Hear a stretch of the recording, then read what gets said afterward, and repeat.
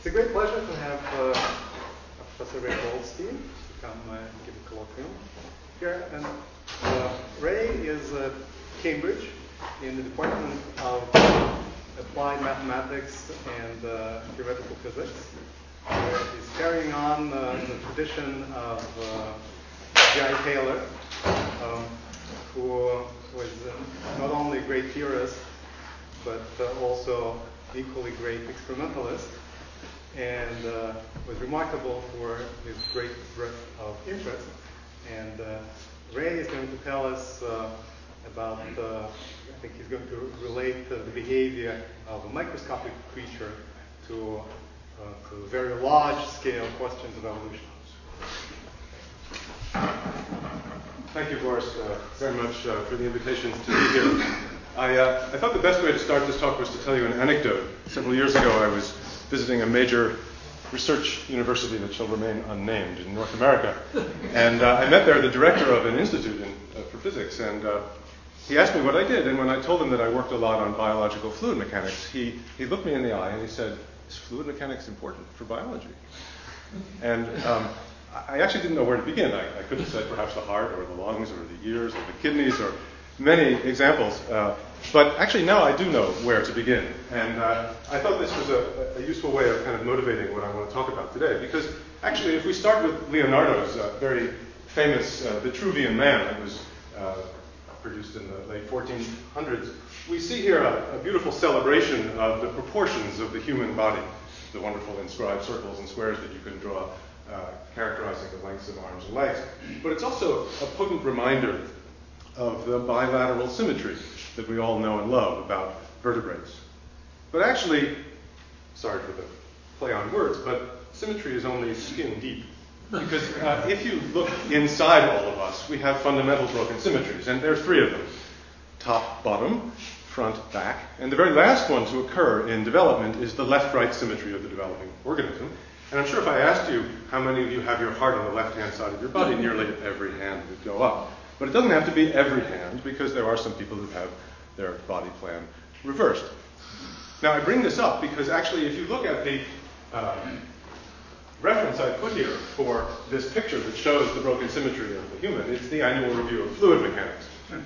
And that's because one of the great discoveries in biology in the last 10 or 15 years or so is that the mechanism by which the left-right symmetry is broken in the human body is a problem in fluid mechanics. Now you might think that's a bit silly, but actually if we look inside the developing vertebrate embryo, and here's an example from the mouse, there's a small region of the embryo known as Henson's node.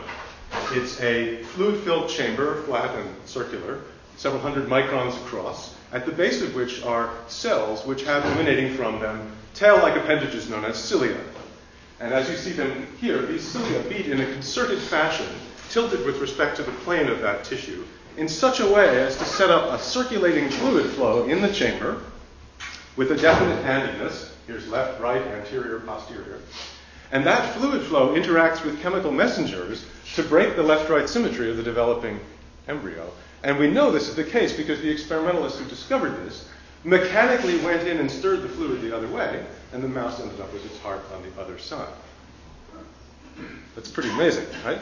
Now, these cilia are very much like the cilia in our bodies. They're in our brains, in our respiratory system, in our reproductive system, in our kidneys. They're everywhere, pushing fluid around. And in fact, they are nearly identical to the flagella, as they're called when they're longer, by which microorganisms, such as this simple photosynthetic green alga called Chlamydomonas, swims through its fluid environment. These microscopic appendages are about 10 or 12 microns long and allow this organism to swim.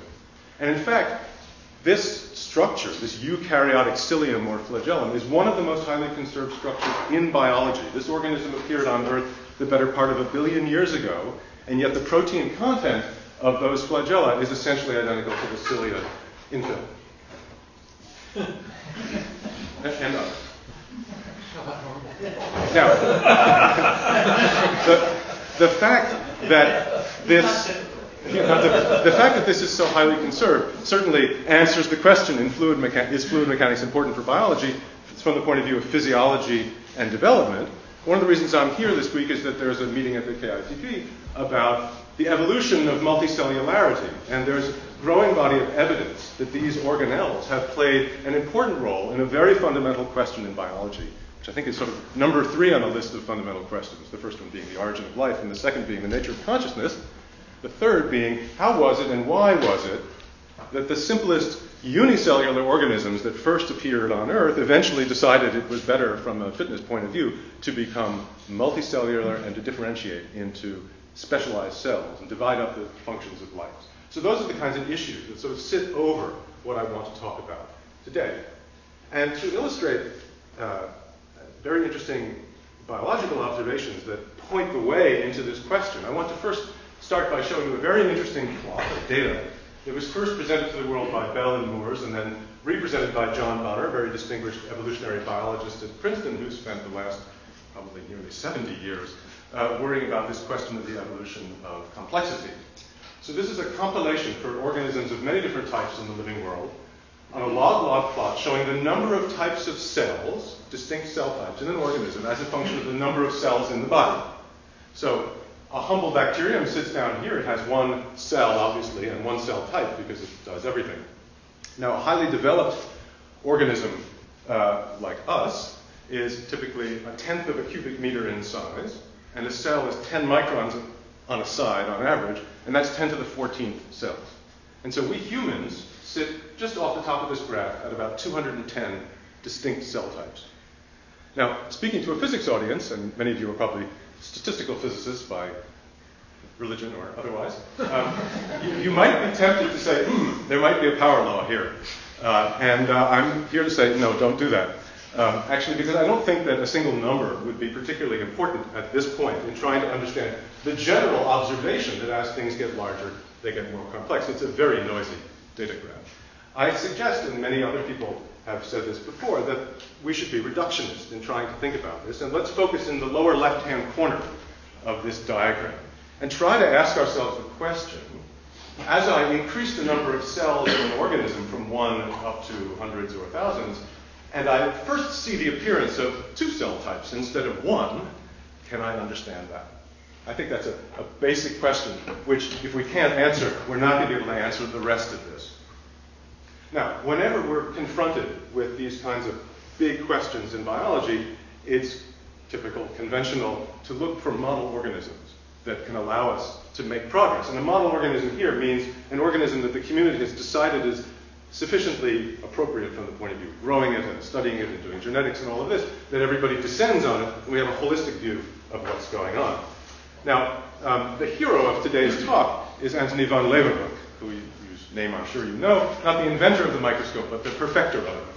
And I'm going to tell you about a model organism which actually he discovered late in life using this amazing microscope. Now, I was recently in the Boerhaave Museum in Leiden, and I acquired a copy of it. And I'll pass it around. It's quite extraordinary. At a time when there were compound microscopes with multiple lenses, he came along and figured out how to make fantastic single lenses, about 1 millimeter in diameter. If you hold this up to your eye, take your glasses off, hold it up to your eye, look at the light, you'll see the tip of a pin, which is an XYZ translation stage on the end there. And with that, he discovered bacteria and algae and all sorts of amazing things in biology. So, you know, we spend hundreds of thousands of dollars on confocal microscopes nowadays, but it's good to be reminded that one can see a lot just by looking. So, late in his life, he discovered a very beautiful organism, which he wrote about in one of his many letters to the Royal Society of London. And it's got a title which I wish I could use in phys ed letters. The animalcula in the excrements of frogs and other such things. But what he described, shown in his figure 5, is a spherical organism about 0.5 millimeter across, which to him just had a bunch of dots on its surface and smaller spheres on the inside, and persistently rotated around the body-fixed axis. And it was not until nearly 60 years later that Linnaeus, who's the namer of everything originally in biology, in the very last entry in his book, gave it the name volvox, or the Latin root to spin or to roll. Think of the Volvo car. And in the Latin down here, it's described as somehow spinning without paws or arms. But I will tell you that the way this organism moves is by those very flagella which I described to you before. And ever since that time, volvox has been recognized as a very interesting organism for the study of multicellularity. So I'm going to tell you a lot about this organism and about Chlamydomonas, the first single-cell one that I showed you. Here's a modern view of volvox. So this is using a tracking microscope in my lab, where we actually have a microscope on a feedback control on a motorized stage, following it as it swims up against gravity. So what you see is a sphere covered with about 1,000 cells, each of which has 2 of these flagella. It beats from the North Pole to the South Pole with a slight east-west twist, so the whole thing spins around an axis. It's got daughter colonies on the inside, and like many of us, it's bottom-heavy. That is, it has its daughter colonies in the posterior half, so it has a feature like a ship with a heavy keel. It actually rights itself and swims up. And if you put a laser sheet in there and microspheres in there, you can actually track the fluid flow around this organism in its frame of reference and allow for very precise studies of those fluid flows as a way of connecting the microscale driving of the motion by those thousands of flagella and the macro large-scale flow that you see. So this is what it looks like in real life, and I've now described to you 2 interesting organisms. First is Chlamydomonas, 10 microns across with these flagella, and volvox, much larger. And here for scale, you see the 2, and this is basically composed of Chlamydomonas-like cells arranged on the surface of an extracellular matrix. But what you see here is a single organism that does all the functions of life, and here something miraculous has happened. This organism has sterile somatic cells on the surface. We'll call them galley slaves. All they do is swim. And on the inside, all of the reproductive functions are sequestered in specialized germ cells that grow up to become the next generation. So this is the most elementary distinction in biology between reproduction and everything else. And it happened as a function of size.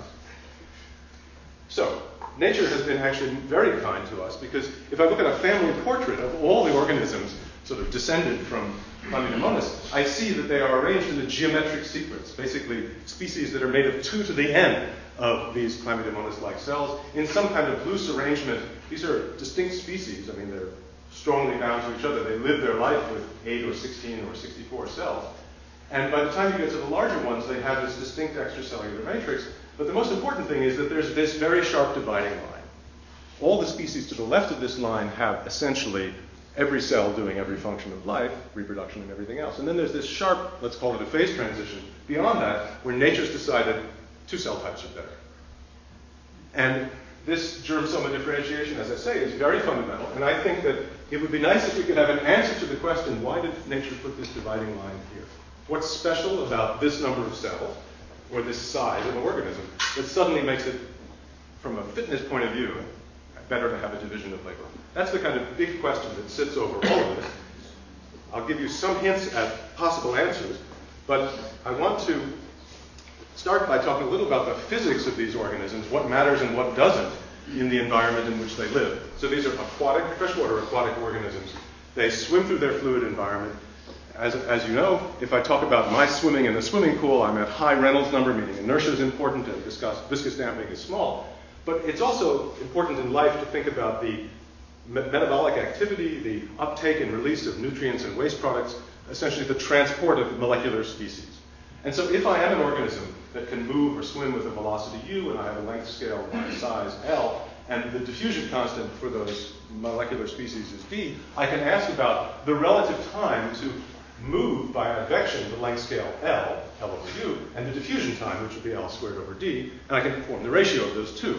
And we call that the Peclet number, and dimensionally it's UL over d. And that looks just like the Reynolds number, UL over nu, the kinematic viscosity of the fluid.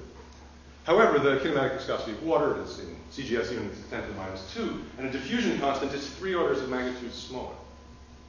So that means that even an organism that's small and lives in a world that's absolutely dominated by viscosity, so it's a very low Reynolds number, like this organism, is actually in a regime where the balance between advection and diffusion is just about order 1. So Chlamydomonas, which is 10 microns in size, can swim at 50 microns a second, something like this, is actually in a world where diffusion and advection just about balance. But by the time you get to volvox, which is much, much larger, can swim much, much faster, it's actually in a world dominated by advection. The Peclet number is several hundred. So that has been one of the possible suggestions about why it is that, it's more complicated than what I'm saying, but why it is that these have such different structure. Namely, this lives in a world dominated by advection, by diffusion, and this dominated by advection. So this are 2 different worlds. Okay, so all of this has to do with the flagella that give rise to motility. And I want to tell you a little bit in your biology lesson today about how we can study these organisms as models for biological fluid dynamics and biophysics.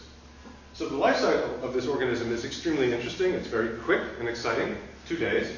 So let's pick it up here where those daughter colonies hatch out of the mother.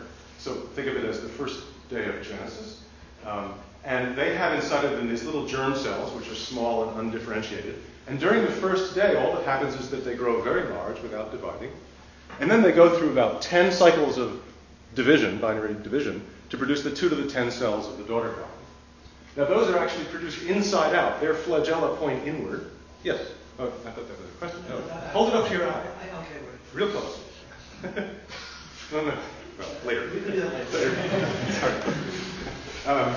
They're produced sort of backwards in the sense that they have their germ cells on the outside and their flagella pointing inward. And a miraculous process occurs, which I wish I could do. Namely, overnight, each of these daughter colonies opens a cross-shaped hole and turns itself inside out. So now its flagella point out and life is good. Why do you want to do that? So that you can swim. Right? If your flagella point inward, you can't swim. The original cells are germ cells or somatic cells? So they have germ W's, cells. the Germ cells are on the outside, the somatic cells are on the inside, and they're pointing the wrong way. Okay. So the rest of the time of this organism's life is just a kind of inflation. The number of cells is fixed, and all that happens is this extracellular matrix is enlarged, and so the organism just expands in size. And that's very good because that means that all of the properties of the organism, its radius, its density offset with respect to the water, the spacing between its flagella, slowly vary over time, which gives us a path through parameter space to understand the systematics of the biology and the biophysics as a function of size, so that we can try to understand things like the scaling laws for how it operates. Now, here's just a little movie to whet your appetite for this inversion process. I won't say anything more other than just to show you how miraculous this is. This is a time-lapse movie of a process that takes about half an hour or an hour from the group of Nishi in Japan. So here you see this pyelopore, as it's called, open up, 4 lips peel back. It completely turns itself inside out, and then it starts swimming. So there's a physics problem for you, how to turn yourself inside out and get it right. Okay, so the fact that there is this systematic variation in the properties as a function of size gives us that handle that I was talking about. So here's a graph showing you the various properties of this swimming organism as a function of size, but you could read time because they just grow simply. So here's the speed at which it swims up against gravity. The young ones and the small ones are very fast, and they reach a point where they actually can just barely stay afloat because of their density offset, and so their upswimming speed goes to 0. If you deflagellate them and let them settle, the settling speed increases monotonically, and you can use the laws of Stokes drag to figure out the density offset. And the most important thing here is the spinning frequency of this organism. Remember, Volvox got its name because it rotates, and this spinning frequency is a very strong function of size, dropping by more than an order of magnitude as we get to the larger ones.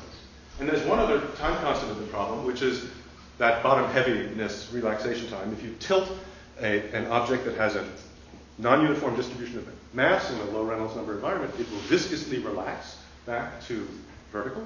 And the time scale for that is set by its size and the viscosity and the offset. And in this case, it's about 10 seconds. So this means you can pick and choose. If you'd like to study the young guys who are fast swimmers and rotate quickly, you just do so. And if you want to study the hoverers, you can do that. And you can discover some rather amazing things. So here's an example of what happens if you put these in a glass-topped container and you look from above as they swim up to the glass ceiling and interact with each other at the top. You discover what we have termed a hydrodynamic bound state. So these organisms naturally spin, as I said, and watch this one. This guy swims past, he moves away, and he comes back. So there's an attractive interaction, apparently, between these objects in this low Reynolds number environment. Now, you might think this is something about chemical signaling or something like that, but it turns out no. It's a purely fluid dynamical effect driven by the presence of this wall on the top, which deflects the flow lines around each organism so that they get sucked up into each other's flow fields and then orbit about each other. So this is a good example, I think, of how these flagellar-driven flows can lead to very unexpected kinds of collective behavior of the organisms. And in fact, one can describe this absolutely quantitatively, essentially using ideas by your colleague here, Todd Squires, from a number of years ago. Is this equivalent to a Venturi-like effect? No, this is absolutely low Reynolds number. So it's all about just the steady flow. It's not a pressure-driven effect so much as it is just an advection. I think you showed a rotation time that was independent of size in the previous slide. Yes. That's the bottom heaviness relaxation. That's not the rotation. Uh-huh. Yeah. Thank you. Okay, so I've been talking about these cilia and flagella without really telling you how they're constructed, and I need to make a couple of comments about this. So if I take one of these organisms like Chlamydomonas and I slice these flagella the long way, I'll see that they're composed microscopically of parallel filamentary objects. If I slice it perpendicular to the long axis, I'll see that those are 9 plus 2 microtubule doublets, as they're called, arranged in a very regular way here. Now, microtubules are polymerized structures made of a protein called tubulin. Your colleague Deborah Feigenson here is one of the world's experts on it. And these filamentary structures are cross-linked by molecular motors, which consume ATP and essentially walk along the filaments and slide them. And if you clamp them at the base, as they are here, and you slide one filament past the other, it must bend. And this is the origin of bending waves that give rise to locomotion.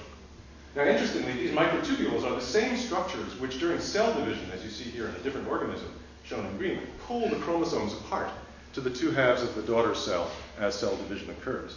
So the fact that a cell divides in two, and in the case of Chlamydomonas has 2 flagella, is because these organizing centers are actually the base of the flagella. Okay. Now, in my lab, we study this by using rather straightforward techniques of microscopy and high-speed imaging. So we have standard inverted microscopes, high-speed cameras, and we use a lot of technology from the world of in vitro fertilization or electrophysiology. Take your pick. Basically, micropipettes controlled by very precise micromanipulators to hold individual organisms for gentle interrogation under the microscope so that we can study their properties. So the first thing I just want to show you is a very old high-speed movie taken at 2,000 frames a second, showing you on a big Volvox colony with some frame subtraction magic here, what a somatic cell's flagella look like. They beat about 25 cycles per second. And as you watch the two of these, you'll be forgiven if you occasionally think that they're sort of synchronizing with each other because they beat together, but then they seem to fall out of sync. And so it could be that these are just two oscillators with slightly different frequencies, which would naturally do that, or there could be some real interaction between them leading to synchronization. And this is confusing, and I show it for that reason, because we need to be more precise about what's going on. But for a very long time, there has been a lot of speculation about the nature of coordinated movement on these multicellular organisms and what might be the origin of synchronization of these flagella. And so the next discussion in this talk is going to be about understanding how these organisms synchronize their flagella. Now, another Dutch scientist made a very important contribution to the theory of and the experiment of synchronization. You may know all about the Huygens clock synchronization. How many know? Oh, more of you should know this. So, very famous experiment by Huygens, which he observed that nearby pendulum clocks on some kind of flexible support like a wall or a chair would synchronize their pendula, pretty much independent of their initial conditions. And you might think it has something to do with the air in between, but what he showed was that it was actually vibrations in the wall or the support that led to this coordinated motion. And this has been recreated in a beautiful experiment by Mike Schatz's group at Georgia Tech with modern pendula and beams and carts and pulleys and all these things to study this in great detail. Now, just to show you how it can be that oscillators of the type of these flagella, let's say, or in general, dynamic mechanical oscillators can synchronize, here's a little YouTube video that illustrates something you can do at home. All you have to do is buy 5 metronomes. So these are, I've sped this up by about a factor of 2 just so it doesn't take so long. So these have essentially identical frequencies, but have been started with random phases. They're sitting on a piece of wood, which he will lift up and place on these 2 soda cans, allowing side-to-side motion. Didn't take very long before they synchronized. Now, the guy in the center is slow to get the message, but as I speak, you will see that he too synchronizes. So what this shows is a very simple kind of coupling between oscillators, let's call it, that can lead to synchronization. So the question has been, for many years, could it be that the fluid between these beating flagella, for instance, provides the coupling that leads to synchronization? Or could it be the matrix in which they all emanate from? What is the origin of the various kinds of synchronization I will show you? See, it works. Right. Okay, so Boris, in his introduction, mentioned G.I. Taylor, and it was Taylor, in fact, many years ago, who was the one to first point out the possibility that hydrodynamic interactions could lead to synchronization among flagella. He was actually interested in an observation by Lord Rothschild, who studied the swimming of sperm cells. And Rothschild had observed that nearby sperm cells would tend to swim in lockstep. They would nest in each other's waveforms and perform a beautiful synchronized motion. So Taylor, in his usual way, said, look, let's just simplify this into imagining two laterally infinite waving sheets with a prescribed sinusoidal traveling form, and we'll immerse them in a low Reynolds number fluid environment and try to calculate the fluid mechanics between these things, order by order in the amplitude of the motion. And what he was interested in was the rate of energy dissipation in the system, because there was this idea that maybe the nested configuration was somehow more efficient. So you can calculate the fluid mechanics, and it's pretty clear, if you just think intuitively, that the rate of energy dissipation in a fluid goes like the square of the gradient of the velocity field. So the more shearing you're doing, the more heat you're dissipating. And so a situation like this, where they're pi out of phase, is going to produce a lot of viscous dissipation relative to the nested state. So he calculated the ratio of energy dissipation in phase versus out of phase as a function of the separation between the sheets. And he discovered when they're far away, of course, the ratio is 1, they don't talk to each other. But when they get closer, about the kind of separation you see in the experiment, you can drop the dissipation by a factor of 3. And so the statement was sort of the obvious one. Yes, indeed, if you synchronize, you will lower the energy dissipation. That may be why nature does it. But I don't have to tell all of you that that principle, the idea of minimizing dissipation, may be true, but it's not a principle you're going to hang your hat on. It's not an absolutely general principle in physics. And the reason this is insufficient is because it doesn't account for the internal structure of what's building up these waving sheets, the molecular motors that speed up or slow down in response to forces and torques, and ultimately get you to this state. So it's a plausible explanation, but it's not satisfactory. Okay, so now I'm going to tell you of a very interesting historical observation about synchronization by two people, Ruffer and Nulch, who deserve enormous credit for having first uncovered some fascinating behavior in these systems, which turns out to be the key to understanding what's going on. So back in the mid-80s, they were the first to study the beating dynamics of Chlamydomonas with its two flagella that normally beat in the breaststroke fashion. That's what I hypnotized you with in the beginning before I began speaking. And they would put it on a micropipette and laboriously track the results of high-speed imaging that they could obtain over a fraction of a second using old-fashioned technology. That means film. They would project frame by frame on a wall, trace the waveform, and from that calculate things like what is the frequency of beating as a function of time of the left and the right flagella. And what they saw 85% of the time when they grabbed an organism from solution was that the two flagella beat with identical frequencies. They might fluctuate a bit from beat to beat, but it was identical. And that is the characteristic breaststroke motion that this organism has. About 10% of the time, every once in a while, one flagellum would beat transiently faster than the other and then resynchronize. And we'll see that that's an example of a phase slip in nonlinear dynamics, which many of you are probably familiar with. And about 5% of the time, they would see two very different frequencies, perhaps 20 or 30% different, as if the two flagella did not see each other at all. Now, their interpretation of this was very much like what you might imagine looking out over this audience. You might say some people are really coordinated and some people are not so coordinated. And so they said these are distinct subpopulations of cell. So what I'm going to tell you is how, using modern techniques of fluid mechanics and theoretical physics and microscopy, we're going to understand what's going on here. We'll find that they're absolutely correct in all of these observations, but unfortunately they're wrong in this interpretation. But it doesn't take anything away from the super important work that they did. They were simply not equipped technologically and conceptually to understand what was going on. So now the question is, if I make a measurement on these organisms and their beating flagella, how am I going to quantify it? So imagine I have here, and I'll show you a movie in a moment, a movie from which I have the two flagella highlighted and I can watch the beating dynamics. What am I supposed to measure? These are complicated undulating waveforms. You might imagine I have to track the whole thing. But one simple way to look at it, which turns out at first to be the right way, is to just say, look, the stroke of these two flagella is some amplitude and some, let's say, cosine of a time-dependent angle that just measures where I am in each orbit. And I might have different natural frequencies of these two flagella, but basically the dynamics of each angle would just be linear variation in time if there was no coupling between them. And so I could construct, for instance, a dimensionless measure of the phase difference between these two oscillators and use that as a measure of synchronization. And if they were uncoupled, then it would just advance linearly in time. So let's see what happens now with modern high-speed imaging. This is not a super great image, but it's historically important, so I show it. So this is Clavie-de-Mona speeding with its two flagella at about 55 cycles per second, frame subtracted to highlight the flagella. And you see this very nice, regular, in-phase beating. But just keep watching.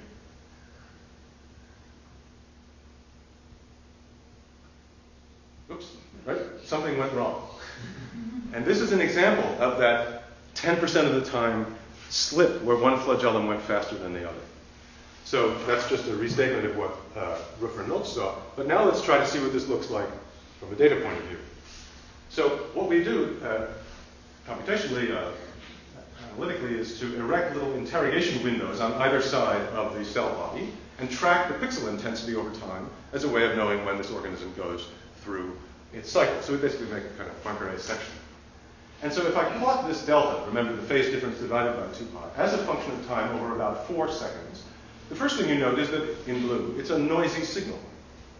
And it fluctuates around some mean value, and then over the course of about a second or so, it transitions to another mean value, just one different. So that is the gain or loss of one complete cycle. And if you look at the actual signals, you see nice synchrony, the loss of synchrony, and the regaining of it.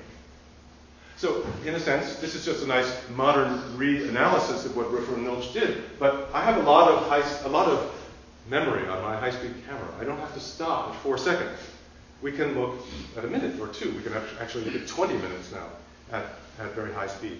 And this is what you see for a single cell over the course of a bit more than a minute. Well, it's all over the place. And within this, you actually see a period of synchrony, noisy synchrony around a fixed value. You see phase slips where you jump up one or actually down one.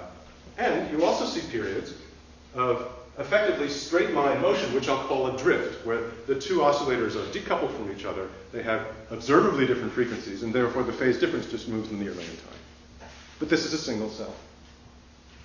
The amazing thing is that if you add up the fraction of time spent in these three states, within experimental error, it's 85, 10, and 5, which is exactly what Ruffer and Nolch saw.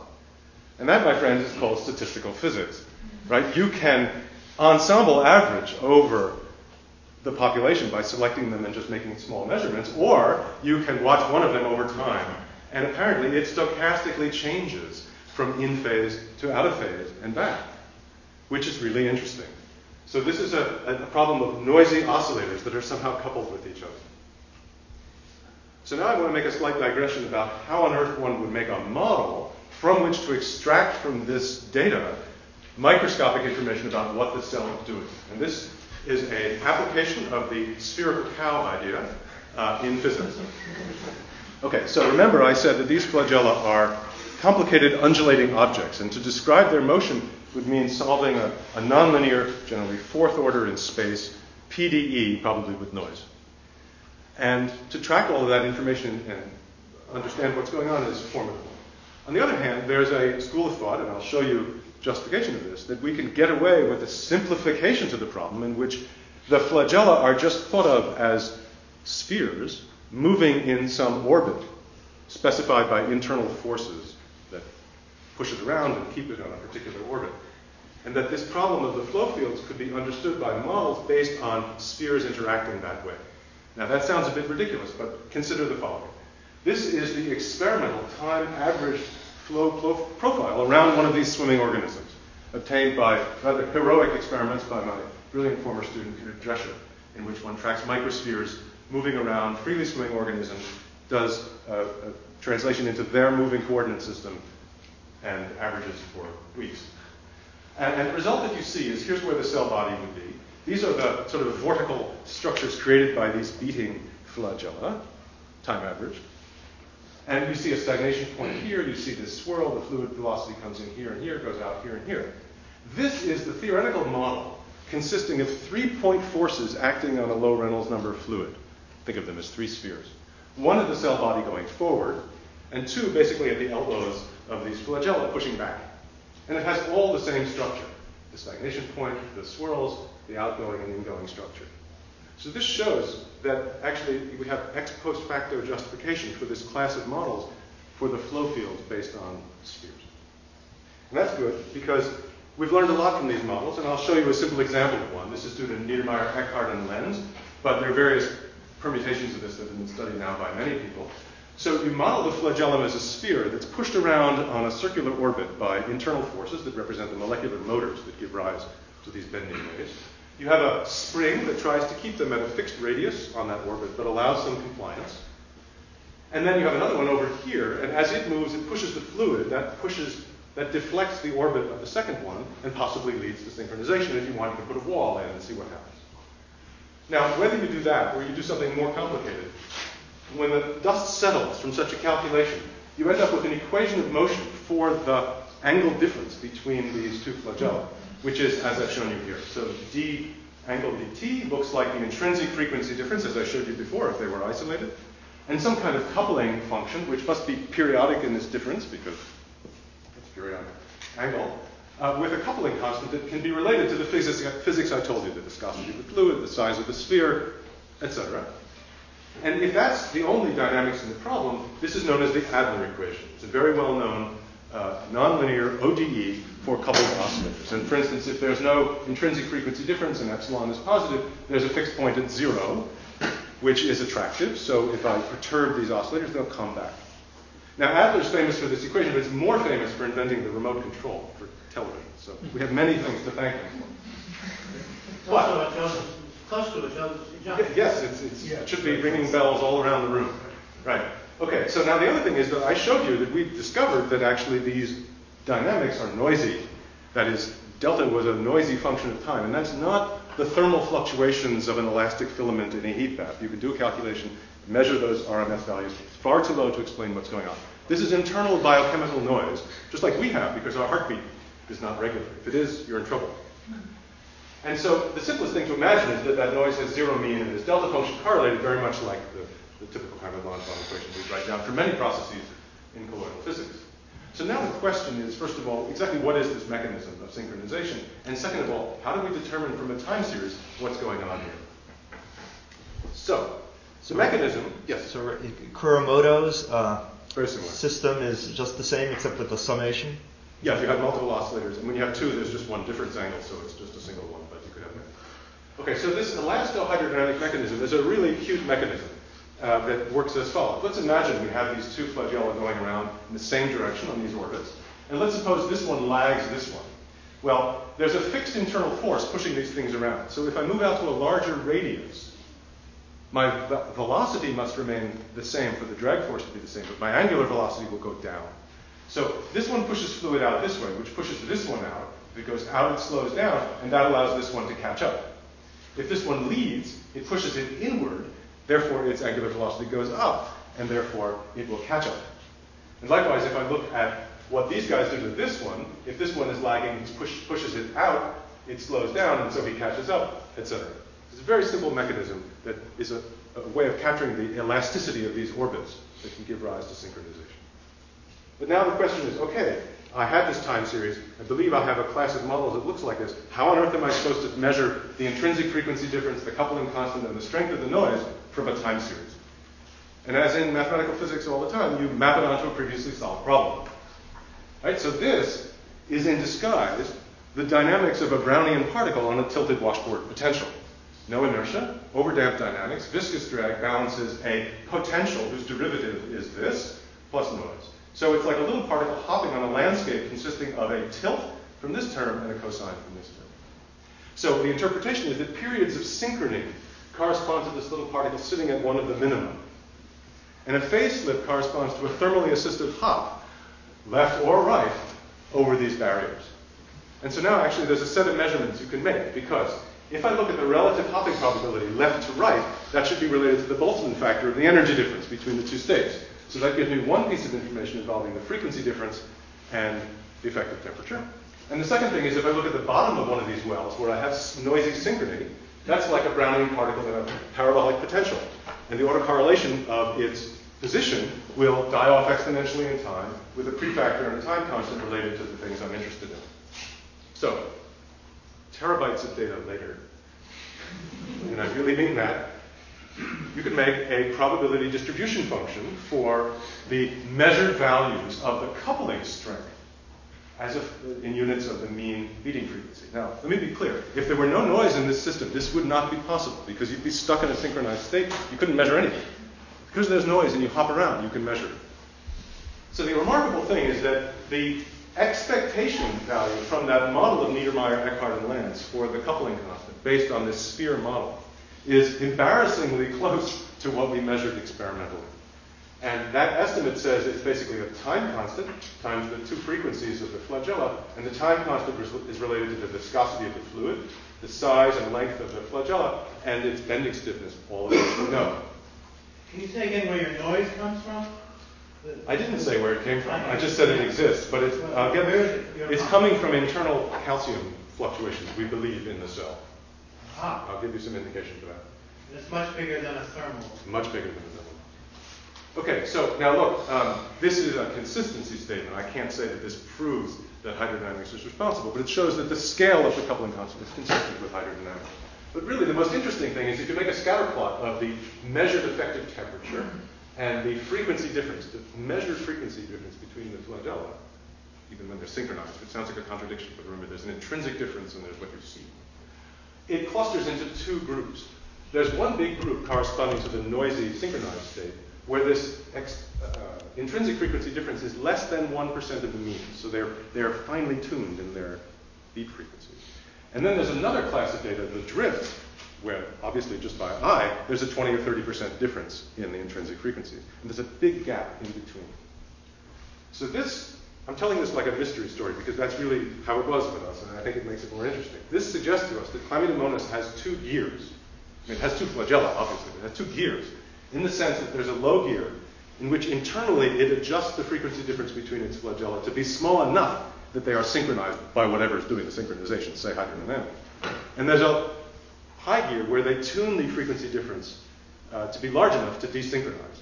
And this is not a fantasy. It's well known that there's an intrinsic frequency difference between the flagella that's under the control of the calcium level in the cell. So now I ask you, if you were like this, and every once in a while, your right foot walked faster than your left foot, what would happen? Right? Okay, forget gravity. You'd turn, and then you'd keep moving in a straight line. And then it would happen again. Maybe it was your left foot. You'd turn again. You would execute a random walk. So this led us to think that actually Chlamydomonas in its everyday life should diffuse, because a continuum limit of a random walk is diffusion. And unfortunately, there was no good measurement of the diffusion constant of these organisms, and therefore we set out to find a simple experiment to do it. And it's like this. You take a cuvette, so large for a spectrophotometer, you fill it with a solution of Chlamydomonas, you centrifuge them gently to the bottom, and you let them, by their random motion, refill the container over time. So you put it in front of a backlight, you look at the intensity of scattering, and look at the leading edge where the concentration is low and there are no important interactions. You average over this direction, and you measure out here two things: the flux of cells across a fiducial line, and the concentration gradient at that point. And if you make a plot of one versus the other and you get a straight line, it's called fixed law. From that, you get the diffusion constant. And out of that is a diffusion constant with this funny number. Let's call it 1 times 10 to the minus 3 centimeters squared per second. You might think that's meaningless to me. But remember that if you have a random walk where you move with a velocity u, and every time tau you turn, by dimensional analysis, the diffusion constant must be u squared tau. Now we know the swimming speed. It's 100 microns per second, quite accurately. And therefore we deduce there's a characteristic time in this system of 10 seconds. We now seek to find the meaning of that. Now, just at the moment that we discovered that, we had finished building this contraption. This is a device to actually track the swimming of microorganisms with high spatial and temporal resolution, but free from any effects of convection that can spoil things on this small scale. So it's an inner chamber about 1 centimeter on the side in a heat bath with red light illumination to avoid any photo triggering of response, in the form of a disk, so we have what's in microscopy is called dark field illumination. 2 cameras looking at it from orthogonal directions so we can get the x, y, and x, z coordinates of the organism, synchronize the whole thing, and track the motion in 3 dimensions. And what we discovered was that if you look at many of these trajectories, like you see here in the subvolume of the chamber, that there's a sort of meandering motion and then a sharp turn, as you see projected down here, into another meandering motion. And if I color code this by the angular velocity of the tangent vector, and I plot that, here you see it's a sharp turn, and here that angular velocity peaks up several radians per second. That's a signal I can threshold in a time series.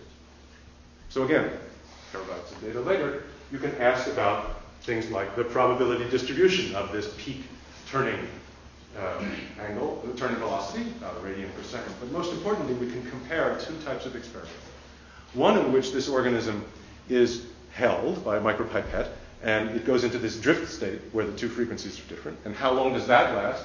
And you see a probability distribution curve here. And then we can ask about these 3-dimensional turns, where it's freely swimming, we're not touching it at all, and they overlap precisely. And if you look at the probability distribution of the free flight time, the time between these turning events, it's exponential with a 10-second time scale. Hence, indeed, about every 10 seconds or so under these conditions, it desynchronizes its 2 flagella, it tumbles, resynchronizes, moves off in a new direction. Now, for those of you in biophysics, this may sound familiar. Because if you look at the motion of a multiply flagellated prokaryotic organism like E. coli, which is sitting in your gut, you'll discover that it has this very classic run and tumble locomotion. And it works in the following way. My cursor will work up. Hello. Sorry. Basically, there are rotary motors that turn each of the flagella in the cell body. And if they're all turning in the same direction, there's a kind of superhelix of these helical flagella that forms behind the organism and gives straight line motion. And there's a stochastic process where one or other of these motors reverses its direction, the bundle flies apart, the cell tumbles for a little bit, then it resynchronizes and moves off in a new direction. And this, as you see in the movie from Howard Berg's group, this very famous movie, shows you examples of that with fluorescent labeling, and this tumbling is widely distributed at an angle. And this random walk for bacteria is known as a way of searching space and measuring concentration gradients. When you're so small, you can't do that by sitting still. For our system, we have no idea why it does this. We have no idea how it does this. And so hopefully the next time I'm here, I'll be able to tell you that. But it's a real mystery. And yet, it's a fundamental observation about how eukaryotic organisms regulate their locomotion. So it's run and turn, not run and tumble. Okay. But so far, I really haven't been able to test this elastohydrodynamic model very much because I made one measurement of the coupling constant. But yet the prediction is that the strength of the coupling is a very strong function of the flagellar length because that controls the flexibility. If you just think of beam physics, deflection goes like a cube. So it turns out there's a way to learn more, and that is to take advantage of a process called autotomy, self-cutting or self-scission of these organisms. So if you stress an organism like Chlamydomonas by taking another micropipette and gently pulling on its flagella, it will say, okay, take them. It will give them up, it will shed them. They'll also do this under shear. And then they'll grow back in about 2 hours. Now, 2 hours is an eternity for these experiments. You can measure synchronization in a matter of 2 minutes. So as they grow back, we can study the synchronization. So here's a growth curve. This shows you the length of the flagella in minutes after the deflagellation event. You can't really measure them much before about 10 minutes, but eventually you see this nice, it's like overshoot, but nice regular behavior as it regrows its flagella in about an hour and a half. And the blue curve is the result of a little model called the balance point model for the transport of monomers that make up the flagella. And it's a pretty good accounting for that. So we can know the length of the flagella at any time. And this is the crucial observation. So I have, on a log scale, again, this phase difference as a function of time at different number of minutes after deflagellation, but you should think of length increasing. So 20 minutes, when they're real short, there's no discernible synchronization at all. They're just 2 oscillators with slightly different frequencies. The phase difference monotonically increases. Same at 30 minutes, but by 40 minutes, you start to see a plateau. By the time you get to 90 minutes, there are these very strong plateaus. So before I say anything else, this is a strong indication that length really matters for this synchronization, which is interesting and important, I think. Thank you. But you could have kept looking. Okay, so by the same principles I showed you before, from these time series, we can extract the coupling strength and the intrinsic frequency difference and the basic frequency. And what you see is that the coupling strength is a very strong function of the length of the flagellum and dives apparently to 0 at about 3 microns long. Likewise, actually, the frequency difference between the flagella also dives to 0 at that point. So it's a very strong function of length, and we can make a test of this elastohydrodynamic model by plotting what's supposed to scale linearly, namely the coupling constant to the 1/3, the intrinsic frequency to the 2/3 as a function of length. And these straight lines indicate to us, again, consistency with this elastohydrodynamic model. It's not a proof, but it's consistency. Okay, so one of the advantages of being in my department is we have lots of different kinds of scientists around. In my group, we have a mix of biologists, and chemists, and physicists. And one of my biology postdocs, Kyriakos Leptos, said that maybe we should start studying some mutants in this system and see if they can give us a hint as to what's going on. Now, there are many interesting mutants of Chlamydomonas, and one in particular is a class of mutants that are defective in their ability to do phototaxis, that is, to move to the light. And these are interesting because it turns out the phenomenology of their behavior is very close to various human ciliopathies in development that give rise to rather unfortunate syndromes like Bardet-Biedl syndrome, where there are all sorts of things wrong with your cilia. And one in particular of these phototactic mutants, PTX1, was the one we first studied. So whereas the normal wild-type behavior is this in-phase synchronization and rest stroke with occasional glitches, but basically in-phase synchronization, the amazing thing about this mutant is that it's anti-phase synchronization. Okay, so it's the freestyle as opposed to the breaststroke. Now, if you think about it, this is a problem for that elastohydrodynamic model, because the only way to get it to do this is to change the sign of the coupling constant. Now, we're not about to admit that the viscosity has changed sign. The stiffness of the flagellum has not changed sign. And actually, there are problems with changing the sign of the spring constant. So there's something more going on here. I'm not going to tell you yet. I'm not going to tell you at all, actually, what the answer is, because we don't really know. But this is a real challenge to theory, to explain how, by somehow changing the waveform, you can see it's a different waveform, and actually the frequency, somehow the mode of synchronization is completely the opposite. So this is a story still to be finished. And the last thing I'll say about this synchronization problem is just a comment about another response of these organisms that's very interesting. So they're photosynthetic. They need light. But they know that if they get to the light that's too bright, it can damage them. There can be all sorts of photooxidative reactions that give trouble. So they have developed what's called the photoshock response. If I shine a really bright light on them, they will try to get away. And we can see this in this high-speed movie from my student Kirsty Wan, who's done amazing work on this. You will see shortly some flashes that represent just a camera flashing. And it does this. Okay, so it goes to a completely different waveform. It's a more sperm-like waveform in front, and that makes it move back. So that's, getting away from the light. And this is absolutely known to be a consequence of a huge influx of calcium that is allowed by the photoactivation of calcium channels. This calcium is the regulator of the beating, and it leads to this completely different waveform. Eventually it dissipates and you go back to this state. So we actually have a picture here that there are at least 3 distinct modes of undulation of this eukaryotic cilium. The normal waveform at 55 hertz, the antiphase state at 85 hertz, and this one at 140 hertz. And this idea that deep inside the elastohydrodynamics of molecular motors giving rise to waves are these sort of discrete modes is something that has been advanced by, among other people, Frank Ulicker and his group in Dresden in trying to build microscopic models of these flagella. So we think that this may ultimately help in understanding them. Okay, so now I want to close in the last 5 or 6 minutes with just a brief discussion about getting back to these multicellular organisms, how they actually operate. And I think that if we're going to try to understand driving forces toward evolutionary complexity, we need to understand how the organism works. And here's a very basic question. Volvox has 1,000 or 2,000 cells on its surface. It has no central nervous system. They're all independent players. And to a first approximation, they don't even talk to each other, maybe hydrodynamically a little bit. But if you shine the light, turn the sun on over here, and the axis of the organism is not aligned with it, it will beautifully turn and accurately move to the sun. So if There's no central nervous system telling it what to do. The only answer to the question, how does it do it, must be that each cell has the right program of response to the light so that the whole functions the right way. And then the question is, what is that response?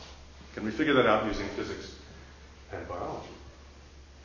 So the first thing to tell you is that just like Chlamydomonas, each of the cells on this organism has a primitive photosensor called an eye spot. And you can see them here in red. They're arranged in a very organized fashion so that the flagella and the eye spots are all linked and pushing down and away from the North Pole, which is here. And in fact, if you squish one of these organisms against the cover slip of a microscope slide, and you draw a little arrow from the center of each somatic cell to the eye spot, and call that a spin, this looks like a ferromagnet. And in biology parlance, that's an example of planar cell polarity, PCP. It's a long-range order in the cell that means that every cell is, roughly speaking, experiencing the same kind of conditions in terms of the light falling on it. So how does it work? Well, if I ask mathematically, how do I describe the motion, let's say the turning angular velocity of a spherical object at low Reynolds number, it would look something like this. The first is, remember, these organisms are bottom heavy. So there's a tendency for them to right themselves. And so that angular velocity involves a relaxation time multiplying the cross product of the direction of gravity and the axis direction. So only when they're parallel is it happening. And then there's a way of looking at this based on a theorem in fluid mechanics that was re-expressed by Stone and Samuel some years ago that says that if I knew the fluid velocity on the surface of this sphere, U, and I crossed it into the local normal and integrated over the whole surface, that's the contribution to the turning of it. And in a sense, if the velocity were everywhere the same, you'd get zero, obviously by symmetry.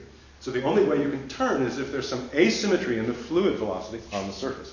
So we're going to take the point of view that rather than study what each flagellum is doing, let's just see what the fluid flow is doing. And then in the frame of reference of the organism, the direction of light just evolves by solid body rotation. So how do you measure this? We again appeal to micropipette technology.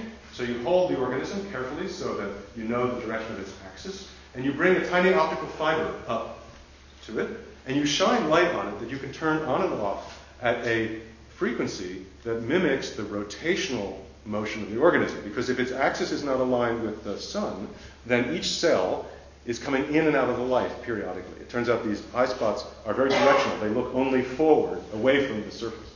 So from behind they see nothing. So by turning this on and off at different frequencies, we can understand the dynamic response of this system.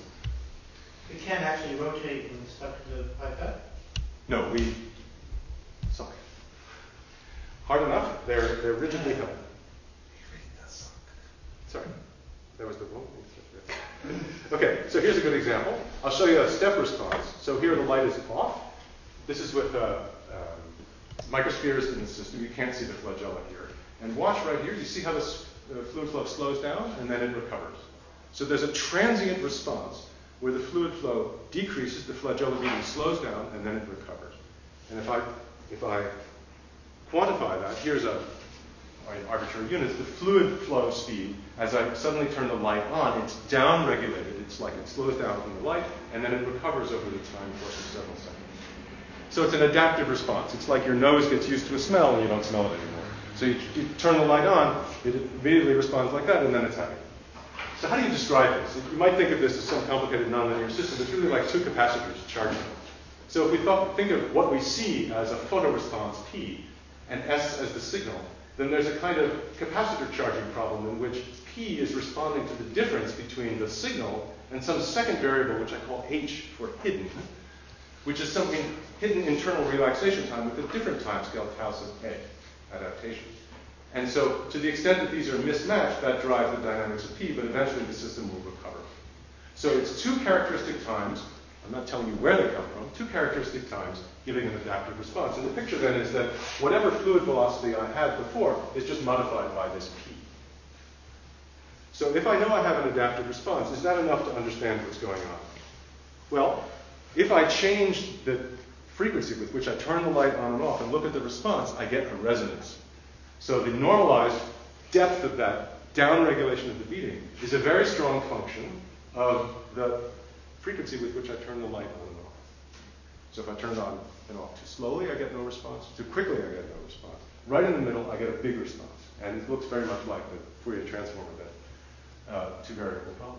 Now, amazingly, this band of frequencies very closely coincides to the orbital frequencies of motion of Volvox that are good at phototaxis. And now you can see the answer, because if a patch of real estate starts on the dark side and goes into the light, and it downregulates its beating, and it takes about half an orbital period to recover, the net effect will be that the bright side beats less than the dark side, and it'll turn toward the light. And that's an example of what you might think in plant science is called phototropism. Why do plants grow toward the light? Because light inhibits growth, and the dark side grows faster than the light. Okay, so here's, again, that graph I showed you of the orbital frequency of Volvox as a function of its size. And these are the ranges of size over which Volvox is really good at phototaxis. Now, it turns out that adaptive response is fine out here. They're just rotating too slowly to make it work. Okay, so you can put all of this together. You endow a sphere with a set of these ODEs everywhere as an adaptive response. You solve the low Reynolds number hydrodynamic problem. And you have, let's say, the light coming from here, the axis originally pointing up there. And if blue represents strong beating, and red represents downregulated beating, then initially there's that asymmetry. It turns, but as it turns, it's more uniformly exposed to the light, and it can recover the original beating it had, and it lines up with the light. It's a fixed point. Now, there's a lesson here. I did not have to have any discussion between the 1,000 cells on the surface. And they managed to execute this collective behavior by just inheriting the right program. And I think that's an interesting example of how we can start to think as physicists about how multicellular organisms function on the way toward developing into things as complicated as us. And then the last thing you can do is say, well, if it functions like this, can I frustrate it? Well, all I have to do is make it slow down so it's no longer tuned like this. And you can do that by adding something to the medium that increases its viscosity. So if you plot a normalized assay for how well it phototaxis somewhere as a function of the rotation frequency of the organism, here as a proxy for viscosity going this way, you see that it starts out being fine, and eventually if you slow it down, it cannot do it at all. And it's just because there's a mismatch between these two. Okay, so I'll stop there. I want you to realize that this is the work over many years of a dedicated group of my associates, postdocs, and students at Cambridge, chief among them Marco Polin, who's now moving to a lectureship at Warwick, Idan Tuzal, a theorist who also participated in experiments now in Mallorca, Kyriakos Leptos, I told you about, Vasily Kansler, also moving to Warwick, and Jordan, a theorist with me who will start at MIT in the fall. And most importantly, all of this work began when a then undergraduate with me at the University of Arizona, Sujoy Ganguly, worked with Christian Solari, who was a PhD student at the University of Arizona in ecology and evolutionary biology. And Christian came across the street and said to us, I work on Volvox. I think hydrodynamics has something to do with the way it works. Can you help? And it changed our lives. So, thank you.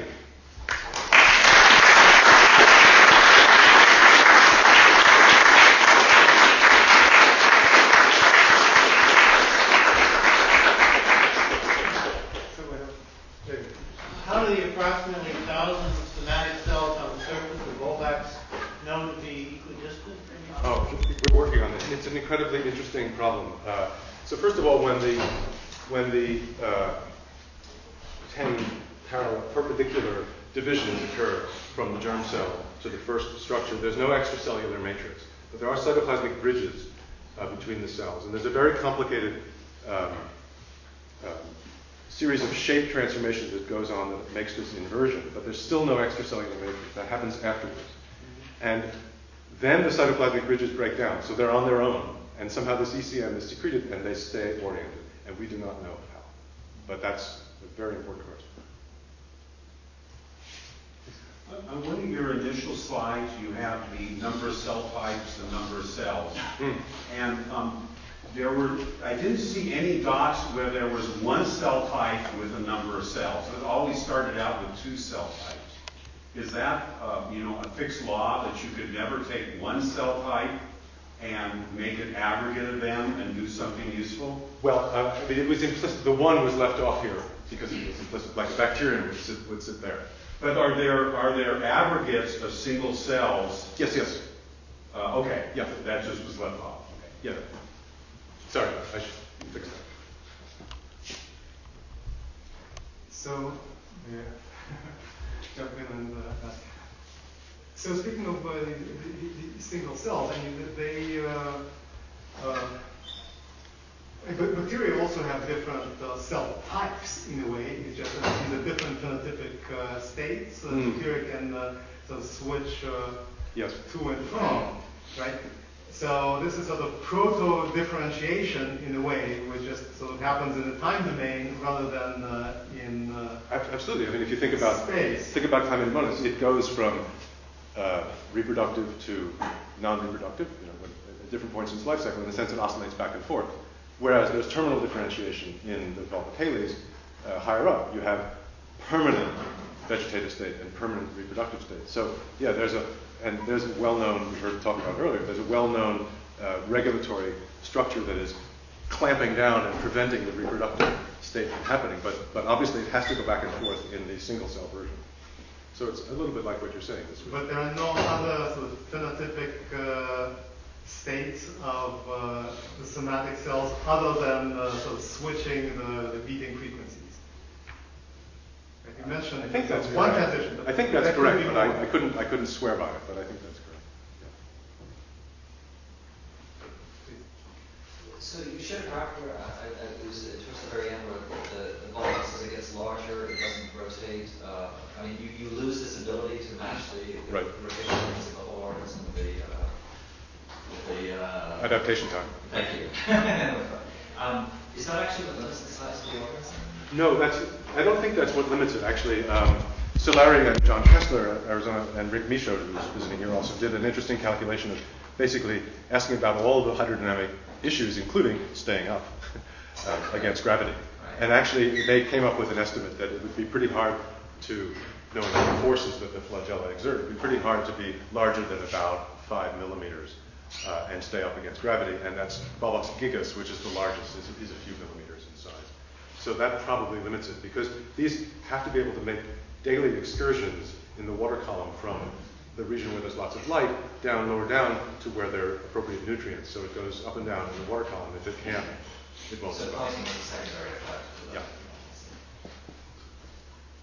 You showed that movie of Volvox of different sizes rotating in the same direction, very close to each other, Right. as if they didn't care about the shear between their... That's an interesting point. I mean, this is not how you make gears, right? Because you sort of would shear off. Could you say some more about that? It's kind of a difference between the Taylor view of optimizing based on passive hydrodynamic or not looking at mechanisms. Okay, so the distance of closest approach that you see here is just about the size of the flagella, 10 microns or so. So actually it is interesting, and we're sort of thinking about studying this in detail to understand exactly what's going on there. But it's a problem in lubrication theory. So you have this strong shear flow, but you have a very narrow gap. So actually, if you want to understand the precession around here, you can wheel out lubrication theory and pretty much understand it. But surely it's affecting the beating of the flagella themselves by being so close. So that makes it complicated, but interesting. Yeah. So actually, two more questions. So one is, I think you mentioned, but I didn't quite catch it. So is there synchronization between cilia and different somatic cells? Right, okay, so I didn't actually mention this. I sort of hinted that there might be. And what we discovered recently, actually, is that this organism displays what are called metachronal waves. So metachronal waves are these long wavelength modulations of the beating pattern of flagella or cilia that are well known on other ciliates, like paramecium. It's also seen in fallopian tubes and our respiratory system. It's everywhere. So it's like a Mexican wave in a stadium. Yeah, basically. So everybody would be beating in sync, except that think of a linearly varying phase shift. So you get these traveling waves. And so it's a long wavelength phenomenon. You might fit 3 or 4 wavelengths on the whole organism. And we think this is potentially an interesting model for studying these metachronal waves, because the origin of the wavelength of that has been a huge mystery. And it's very difficult in other organisms to understand it because the facilia are so close together that it's a very strongly interacting system. But here they're far apart. And so we and others have tried to use these elastohydrodynamic models to understand what could give rise to the phase shift. And it seems that one possibility is, again, this no-slip wall effect on the flows around the individual flagella that can lead to a downstream asymmetry that gives rise to a phase shift. So it's synchronization, but with a twist. So I guess the second half of that question was, but how about calcium coupling between the cells? Well, can you couple with somatic? So early on you said that there are somatic junction. Yeah, so there are two types of Volvox. There are those for which the cytoplasmic bridges that are present early remain to the adult, and there are those, the majority of which, do not remain in the adult. So these have no cytoplasmic bridges between them in the adult stage. But the behavior of these two, at least as far as anybody's really studied it, is pretty much identical. So it seems unlikely that calcium discussion between cells is actually responsible. But calcium is still in some way implicated in the internal regulation of each. What breaks the left-right symmetry? Are there some molecules that are chiral or something? Or yeah, I just hired a postdoc to help try to figure this out because it's really quite interesting. But I think the answer actually goes back to the structure of the embryo. That is, when the cell divisions have occurred and you first form this thing, the cells pack in a chiral way that has to do with their body shape, basically. And it's possible it's just inherited from that. But I don't understand, getting back to David's question about how is this maintained? How is this maintained as this extracellular matrix is added with such accuracy? Now, there are rotation mutants that go the other way, but they're very rare. I mean, it's a very accurate system that always produces this unique direction of rotation. And I've just waved my hands in response to your question. We don't understand it. So I have a sort of simple question. I mean, at several points, Ray, you talked about timing mechanisms related to the viscosity of the environment. Now, I don't think the viscosity is very constant over the earth and the water, so there's big variations, I think. Does that play a role in evolution and things like that? Well, in some ways it can. So, for instance, I mentioned at the beginning that the flagella here are like Facilia and you and me. But of course, the mucous environment in our respiratory system is non-Newtonian, it's viscous, it's very viscous, first of all, and non-Newtonian. And this is partly what's responsible, we think, everyone thinks, for the particular waveform that's developed. I mean, it's called a power stroke, a recovery stroke that allows you to push fluid and then kind of sneak back without a lot of backflow. But interestingly, it's pretty much the same waveform here as it is in here. So that's a good point. I don't really understand why the waveform is so highly conserved, but